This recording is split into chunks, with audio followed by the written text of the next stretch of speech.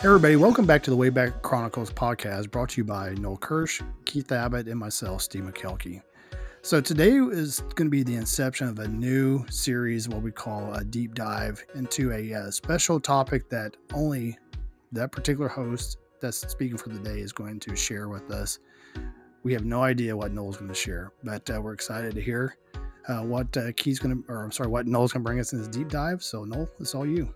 All right. Well, appreciate the opportunity to be the first one to kind of carve out this new format that we're trying out here. So this for the readers, or for the listeners rather, we kind of decided that we would, for this season, we would try something a little different. And, rather than our normal format, what we thought we would do is just kind of find a topic that is of particular interest to us, and then just kind of take a deep dive on it, see what we can, dig deep on a particular topic related to, some nostalgic related topic, and then share that with the listeners. So I was thinking about my experience back in the 80s and 90s when I was growing up as a kid. And, one of the things that came to mind was just the movies that I watched, of course. And I zeroed in on one particular actor that this actor was in a lot of the movies that I like. Found myself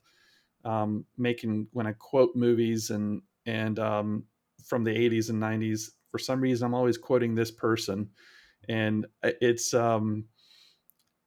he's an interesting character in a lot of ways, and not only the way that he got into show business, but the way that he got out of show business, and for the reasons that he got out of show business too. I have a lot of respect for him, and very talented. And so for my I'm really trying to figure out who this is right now. I'm getting there. I'm trying to figure it out and jump in there. But for me, what I decided to do was just do a deep dive on an actor that I like this guy a lot. And that actor is Rick Moranis. Oh, okay. Nice. Cool. So Rick, cool. Yeah, beauty, eh? So in my media room, one of the movie posters that I have up is Strange Brew. And great movie. Strange Brew is just I don't know if you've never seen Strange Brew.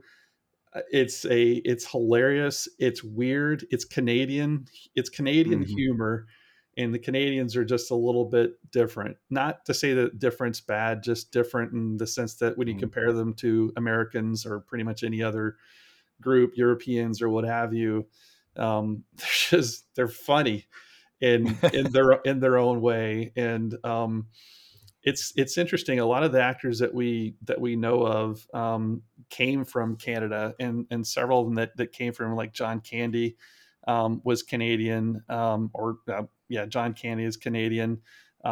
He, of course, Rick Moranis is Canadian. There's a bunch of people that came out of Canada about that time. Dave Thomas is another one. So was Dan Aykroyd Canadian? Dan Aykroyd was also Canadian. Mike Myers. Yeah. Mike Myers is Canadian. Mike Myers, yeah. So we've really we've imported a lot of the actors from across our northern border, and they've really made it big. And Rick Moranis was one of those. So kind of his early days. I'm going to kind of go through his early days, like where he was born, kind of where he grew up, talk about his married life, and then his retirement. Of course, we're going to talk about the movies and go into some of his filmography.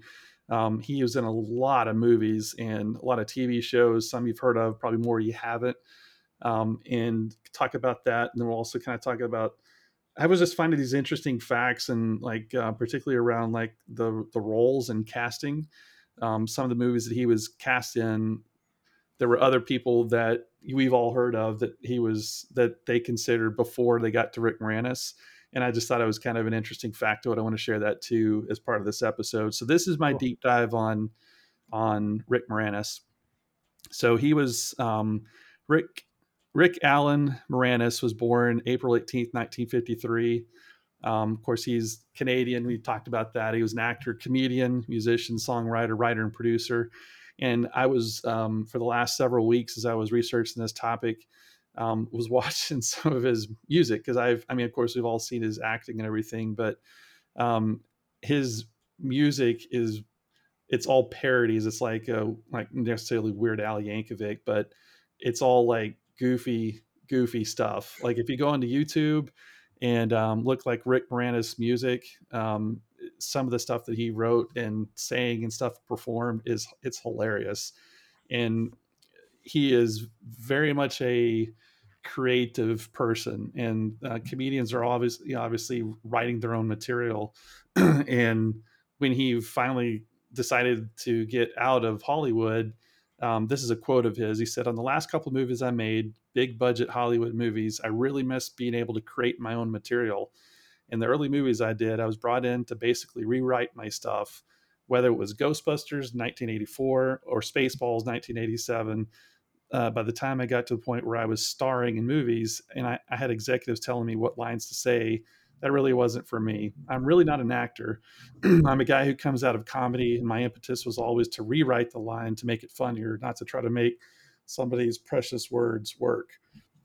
That was really kind of that's who he is he's very much comes from that that comedian background where you're kind of writing your own material. And once he got into performing stuff, he really kind of lost him. He really kind of lost interest in it, I guess. But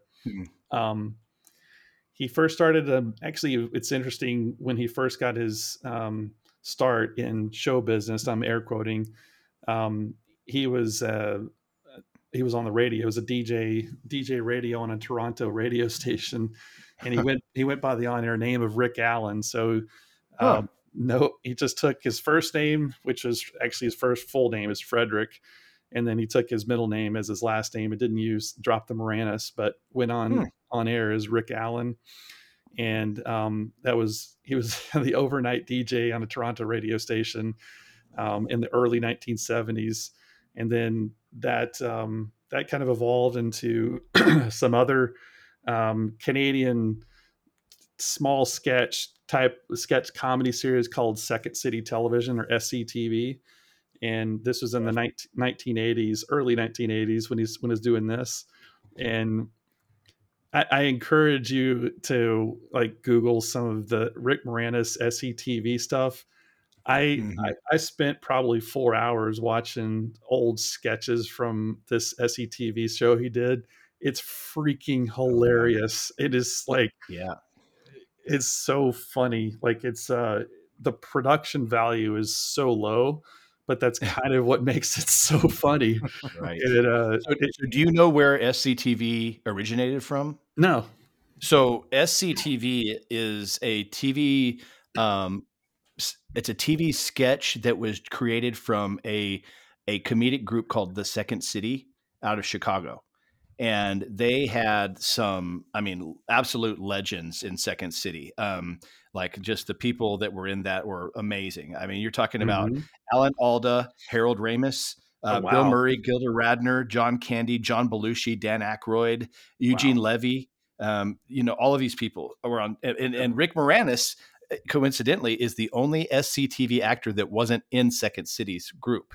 But they were very much improv. So they did a lot of improv. Like if they would do live shows, they would do improv comedy. So one of my best friend's brothers is in Second City right now in Chicago. Just moved to Chicago to be part of it. So that's kind of how I know about that. But yeah, no, it's interesting. SCTV was hilarious. I remember, I thought it rivaled Saturday Night Live at the time. So it's good stuff.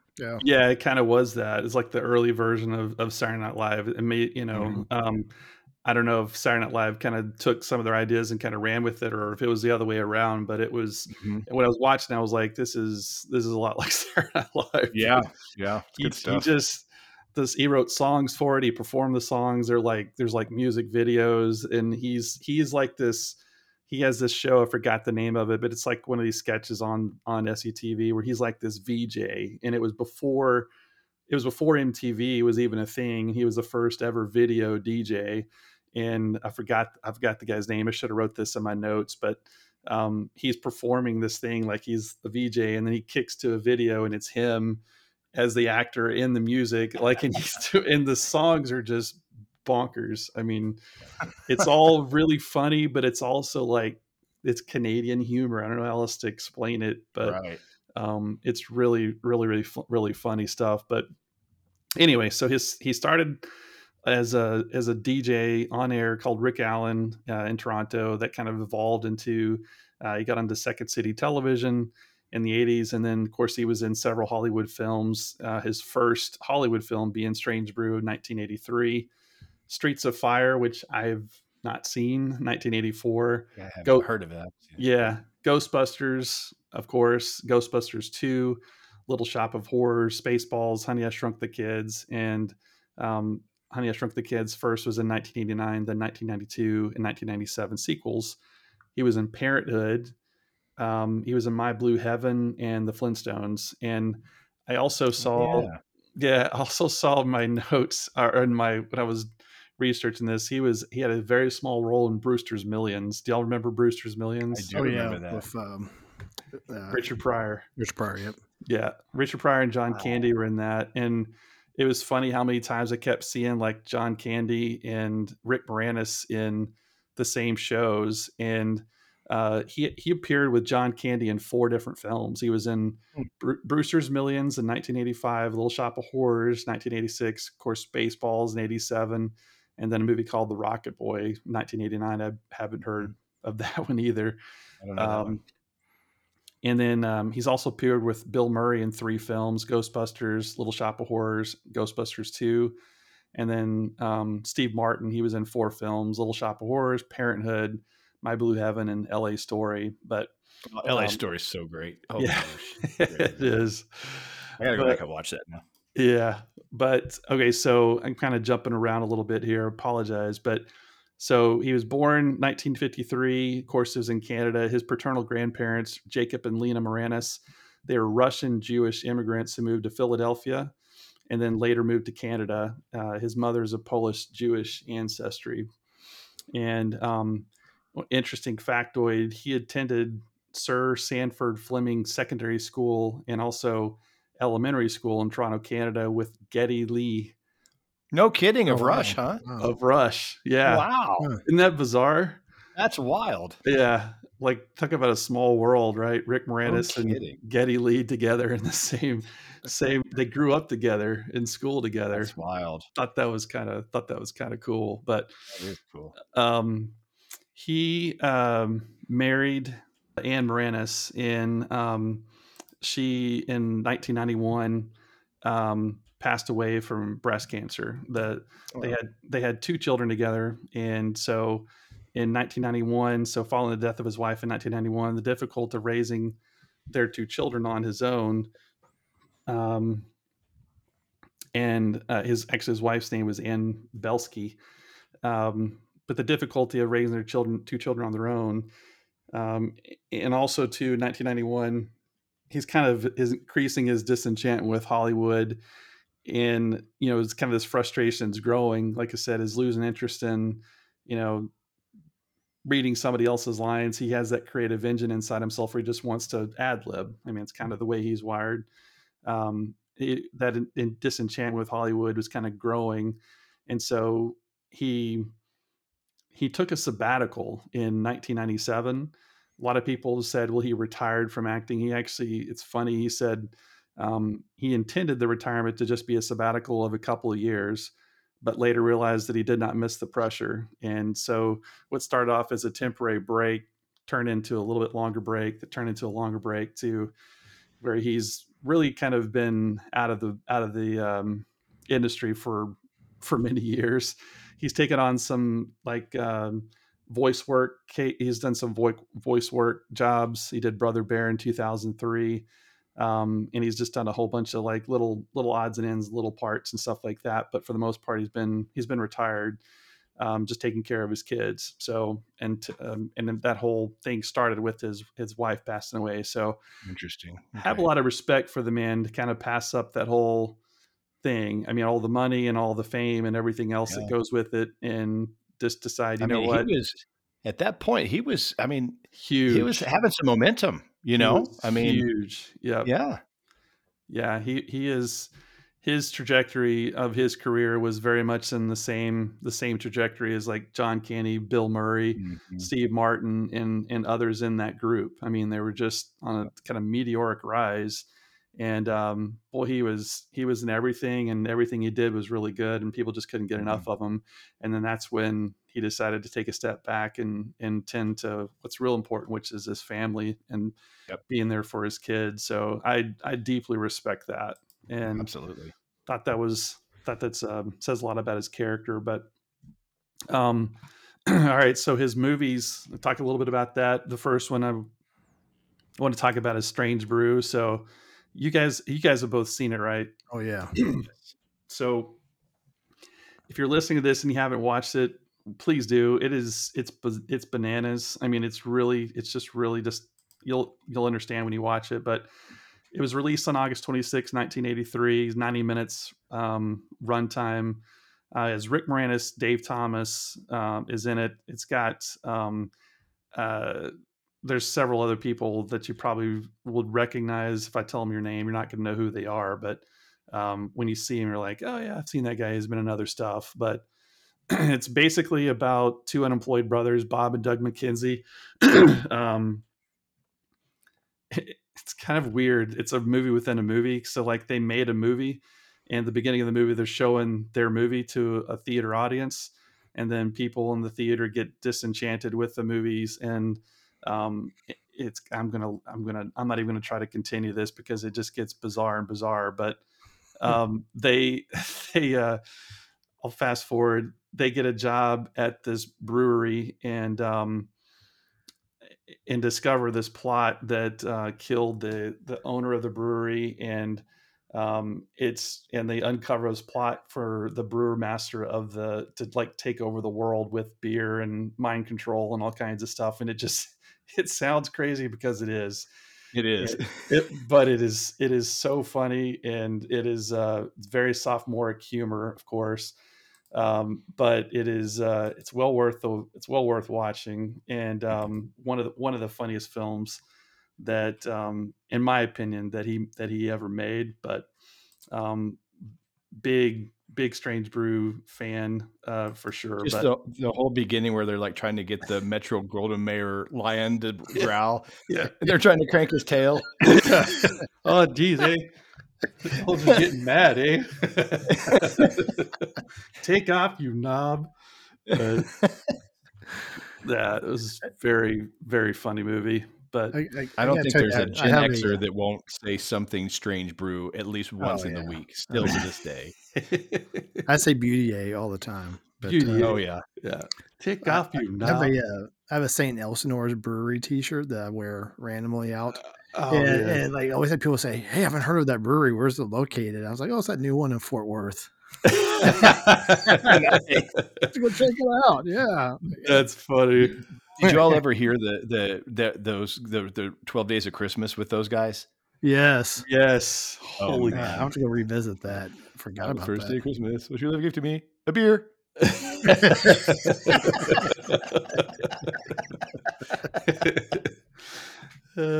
They Now I know what I'm listening to for the holidays. Mm. the movie was recorded. I mean, it just can I give a little bit of background on the movie? Yeah. So they were. It's based off this little sketch that they did called "The Great White North," and it was started off as kind of a small production kind of thing, but it got very popular, and then Hollywood snatched it up and they wrote a screenplay. Moranis and Thomas, Dave Thomas, his co-star, hired Steve DeJarnett to write the first draft of the script. Um, Thomas told DeJarnett that he wanted to base the film story on Hamlet, of all things. But DeJarnett's draft was too faithful to the play, and he was told to be more creative with the parallels. So Moranis and Thomas went into the script and pretty much rewrote large sections of it. They injected a scene from a science fiction film that Bob and Doug McKenzie wanted to write called Mutants of 2051 AD.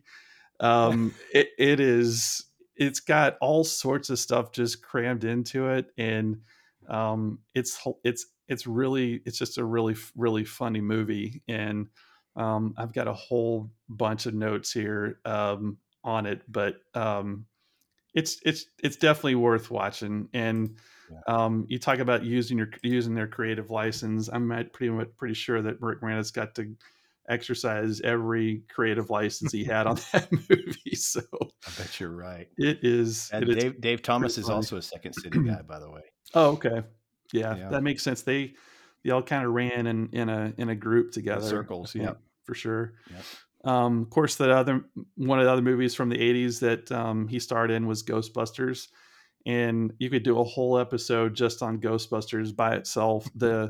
I learned stuff about the way the soundtrack came about. The guy that wrote the soundtrack. It's kind of funny. I'll give you a quick synopsis of that. They the movie production company said they put out bids for the song, and they said, "Hey, we need the song to be written." And I forgot the guy. Do you know the name of the guy that wrote it, Keith, by chance? Give me a second, because Yeah. I watched a video on it just recently, and I'll find it. So keep going. So the guy that saw this bid out there that nobody was bidding on, and he was like, "Well, heck, this is a big production film. I mean, it's a big budget type deal. I'm going to snatch this thing up." And he took it and accepted it and said, "Okay, I'm going to write this thing." And so he met with the Ghostbuster people, and they told him that they wanted the word Ghostbusters to be, at the time, they didn't know what the name of the movie is actually going to be when he sat down with them. But they came up with Ghostbusters and said, you have to put Ghostbusters in the song. And he was like, how in the heck am I supposed to find anything that rhymes with Ghostbusters? It doesn't rhyme with... It was Ray Parker Jr. Ray right? Parker I can't Jr. believe it. Yeah. And he goes, it doesn't rhyme with anything. So he goes, I was sitting there like 2 o'clock in the morning. It was, I couldn't sleep because I was thinking, how am I going to write this thing? And I got up at 2 o'clock in the morning, and I was watching this commercial about these pest control people. And they were like, who are you going to call? Pest Busters. And so he was like, or I don't know if it was Pest Busters, but it was something like that. And so he was like, oh my God, that's it. So he wrote the lyrics, and then just inserted in there this call out, which is like, who are you going to call Ghostbusters? And he goes, that's from a songwriting perspective. I forgot what that's called. There's some technical term, but it like gives them, they can inject inject those people into the music, and it doesn't have to rhyme with anything because it's not actually the singers. It's like this crowd that's like participating. Right. It's like a song back or sing back or something, whatever he called it. But it's like a call and answer or something like that. Yeah. Yeah. It's like, a response type of thing. And he goes, it doesn't have to, the rules say it doesn't have to rhyme with anything. It just can be whatever it is. So he goes, that's the way I got the word Ghostbusters into the song. Yeah, and if you want to go deeper in this, so if y'all subscribe on YouTube to Professor of Rock, that's where he just actually interviewed Ray Parker Jr. a month ago. Yeah, and so the title of it says exec demanded icon write song around complex movie title and how he solved it, and hit #1. So if you all want to go into the deep, and I encourage you, because it's a great, fascinating listen, and it's awesome. So yeah, go listen to that on YouTube. Professor of Rock in general, if you haven't subscribed to him, you're missing out. That guy's awesome. That is cool. That is very cool. Yeah. So the interesting thing about, of course, so in the movie Ghostbusters, Rick Moranis his name of his character was Louis Tully. And that was the name of the not possessed character. When he was possessed, his name was Vince Cortho. And Vince Cortho, Keymaster Gozer, are you the gatekeeper? One of my favorite lines is they pick him up and they bring him in there, and he's being inspected. He has the colander with all those little probe things in it. Yes. And she's like, would you like some coffee? He was like, do I? And then he said, yes, have some. He's like, yes, have some. Yeah. Oh my gosh. I love him so much in that movie. Gosh. He's so great. And the interesting thing about that is that he ad-libbed that whole scene. I don't know if y'all remember the party scene where he invites all of his clients to his apartment. He's got this big party going on and everything. He ad-libbed almost that entire scene. Like he injected, that whole thing was him just making up stuff. But another interesting factoid, John Candy was offered the role of Louis Tully originally. No And kidding. he told the writer of Ghostbusters that he didn't understand the character, and he suggested portraying Tully with a German accent, and that he would have multiple German shepherds. But the filmmakers felt that that there were already enough dogs in the film with all the other dogs that were in the film. They didn't want to have more, and so John Candy chose not to pursue the role because he just didn't agree with his vision of what the character was going to be like. So um, Reitman had previously worked with Rick Moranis, and so he sent him the script, and Rick accepted it like an hour later. After he read the script, he accepted it just an hour after that. But Rick Moranis developed many aspects of his character from scratch, just kind of injected his whole self into that. Like the pants pulled up where his ankles are like clear like that Yeah. much. And he created that character. And he was the one that made him an accountant. He ad-libbed the speech that he gave at his party and stuff. Like the whole thing was just like blows your mind. But I mean, so funny. I love John Candy so much, but Yeah. there cannot be another person to play that Uh-uh. role than Rick No, Moranis. There's no No. way. And totally. just the beauty of between him and Sigourney Weaver being the two that are supposed to hook up, right? Yeah. Can you imagine polar opposite people, like this good-looking, super statured woman, and then Rick Moranis on the other side, and they're supposed to be the two that combine. And it's like it couldn't have been more perfectly played out. Yeah, I don't think. Oh totally. my gosh, it's so good. Totally. Interesting thing about her role, Daryl Hannah, Oh Denise yeah. Crosby, Julia Roberts, and Kelly LeBrock auditioned for the role of Dana Barrett. Wow. But Sigourney Weaver attracted the filmmakers' attention. There was resistance, though, to casting her because of the generally serious roles that she had played in. So, like she was in Alien in 1979, The Year of Living Dangerously in 1982. But it was her comedic background that she developed while at the Yale School of Drama, and she kind of used some of her comedic background to convince them to hire her for the role. But I thought that was interesting. Like Daryl Hannah, can you imagine Daryl Hannah or Julia Roberts even No, as no. Sigourney Weaver, like turning Julia Roberts into a dog or whatever, being the gatekeeper. Anyway, I thought I that was couldn't kind see of it. interesting. But um, anyway, that was Ghostbusters, huge hit. Of course, he was in Ghostbusters 2 as well. When they reshot it in 2016, the cast asked him to do like a cameo in it, and he politely declined. He said, "I just wish them the best, but have no interest in doing that." Probably a good thing because that movie did not take off so Yeah. good.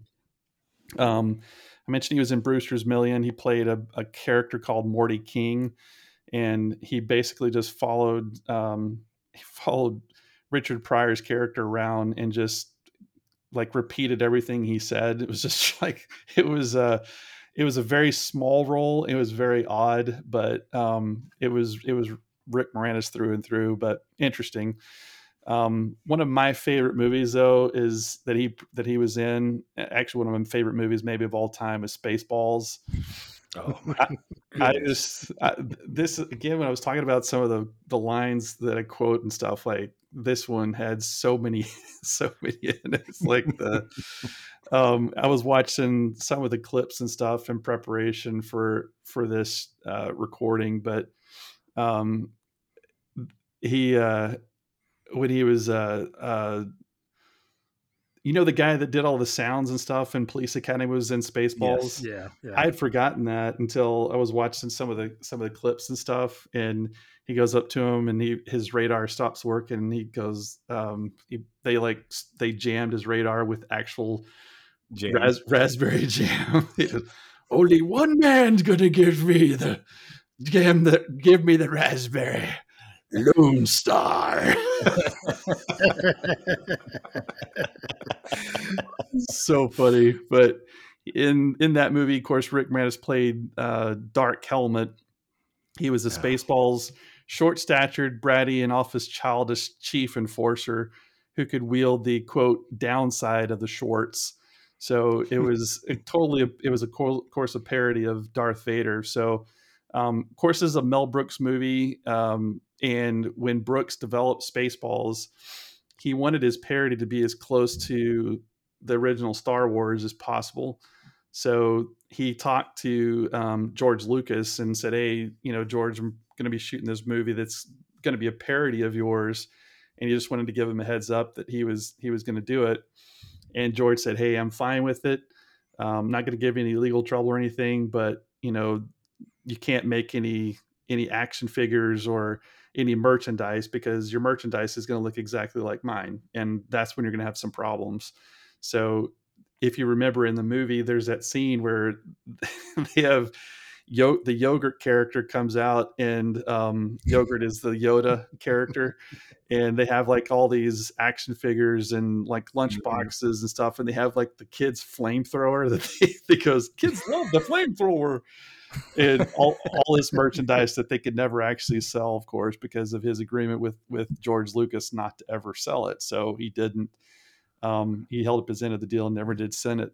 Never did sell stuff, but that's great. That's so good. thought that was pretty funny. I see your Schwartz is as big as mine. Yeah, I see your Schwartz as big as mine. Oh man, they're out there combing the desert. I'll just leave it right there. That's all you gotta say. In the original script, according to Rick Moranis, in the original script, the description of Dark Helmet was that the whole costume was just one gigantic helmet. Like there would just be just one huge helmet. They said it got scaled back to just an exaggerated version of the Darth Vader helmet was what they landed on with the little tie and everything too. So Right. it's so classic. It is. One other interesting thing here, Bill Pullman was got the part of Lone Star. Brooks and his wife Anne Bancroft were at a play and saw him perform in the play. At the time he got the role, Bill Pullman had never seen Star Wars. And whoa. So they were like, "You're going to do a parody of Star Wars." He's like, "What is Star Wars?" And he's like, "Oh my gosh." So that's funny. What's interesting is that Brooks had been unsuccessfully trying to sign on big name actors for his film, like Tom Cruise and Tom Hanks, and they ended up with Bill Pullman. So again, I can't imagine a better person now. No kidding, so funny. No kidding. So anyway, instead of getting Tom Cruise and Tom Hanks, they got Bill Pullman, John Candy, and Rick Moranis were attracted to the script, and they got them instead, which turned out to be amazing. Perfect. So barf. Yeah, barf. But no, it's a great movie. Again, it's one of those you have to watch. And Mel Brooks, there's all sorts of scenes in there. There's like the little alien that comes out of the guy's body and then does like a little dance off the stage on this bar and everything. It's just crazy, wacko stuff. If you ever watch Mel Brooks movies, there's always like the what was he thinking kind of moments in all of his movies. But anyway, some other little factoids I found as I was doing my research on Rick Moranis was Moranis was slated to appear as the janitor in the 1985 John Hughes film The Breakfast Club. Really? Yeah, which I thought was bizarre. After a week or so of filming, the Ted Nannon, the producer, released Moranis because he felt Moranis' interpretation of the role as an over-the-top Russian caricature was not appropriate for the serious nature of the film. So he just had too much Rick Moranis humor in him, and for the film, so they dismissed him. And I don't even know the name of the guy that they put in there as a replacement, but I thought that was kind of interesting. Mm-hmm. Another one. Rick Moranis was the producer's first choice to play the Sherman Klump Buddy Love in The Nutty Professor, which is really wow. bizarre if you think about that. And Moranis loved the whole tape. He loved the whole script, was like all about it, and he declined it because he had other projects going on, and he was raising his children as a single parent, so he wasn't able to take on the role.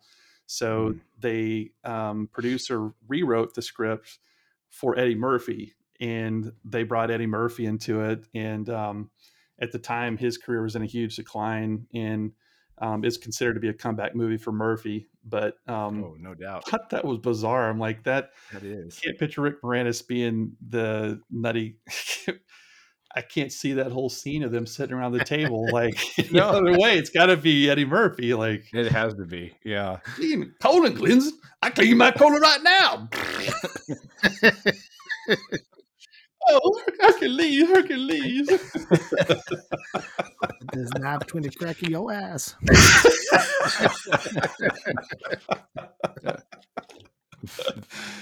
Oh, man. Sometimes I give myself relations. Mike Wallace.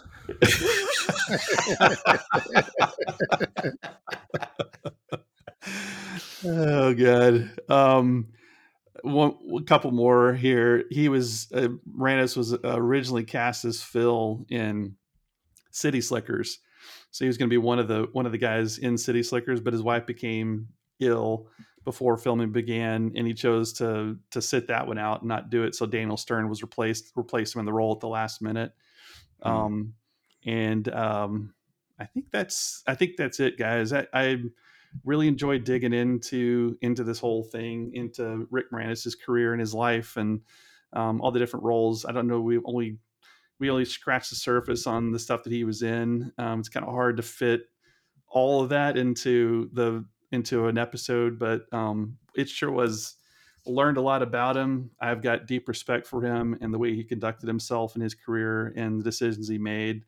When I think about my, growing up in the 80s and 90s, he was one of those characters that was in almost every movie that I really enjoyed from that era. And funny. You never know what's going to come out of his mouth. You never know what he's going to say.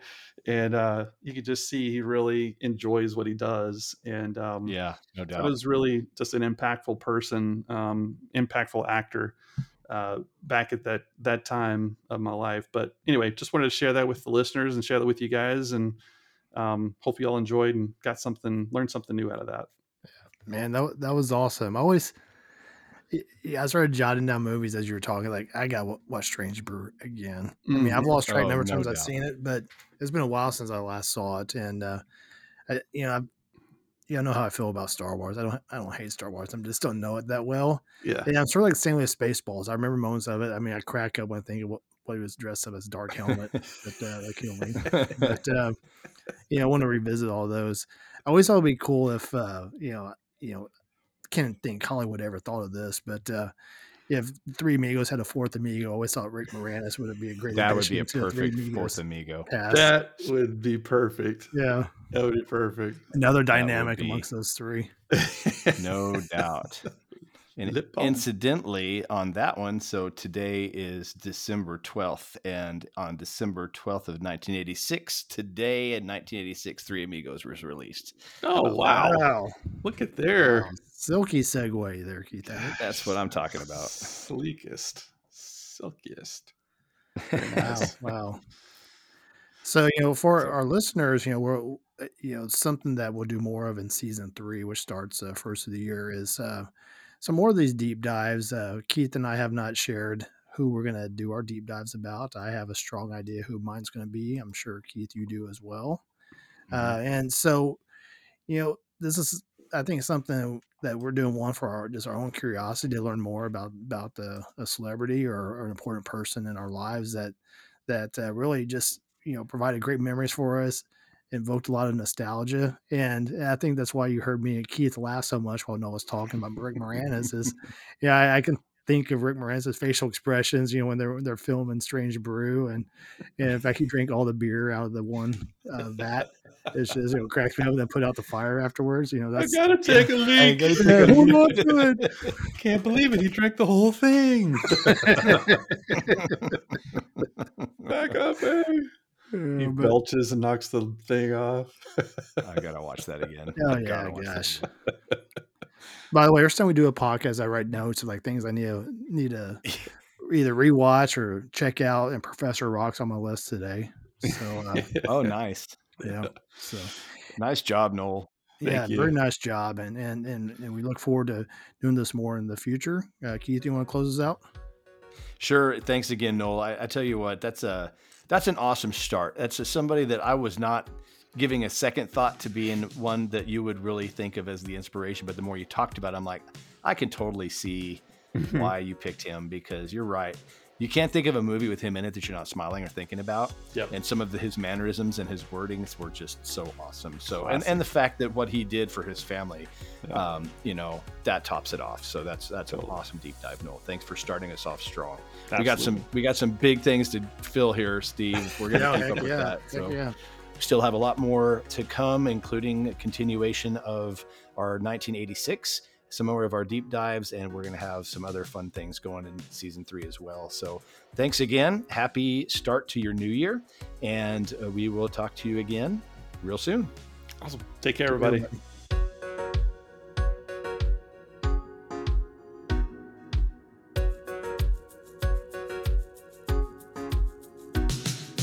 Thanks for listening to the Wayback Chronicles.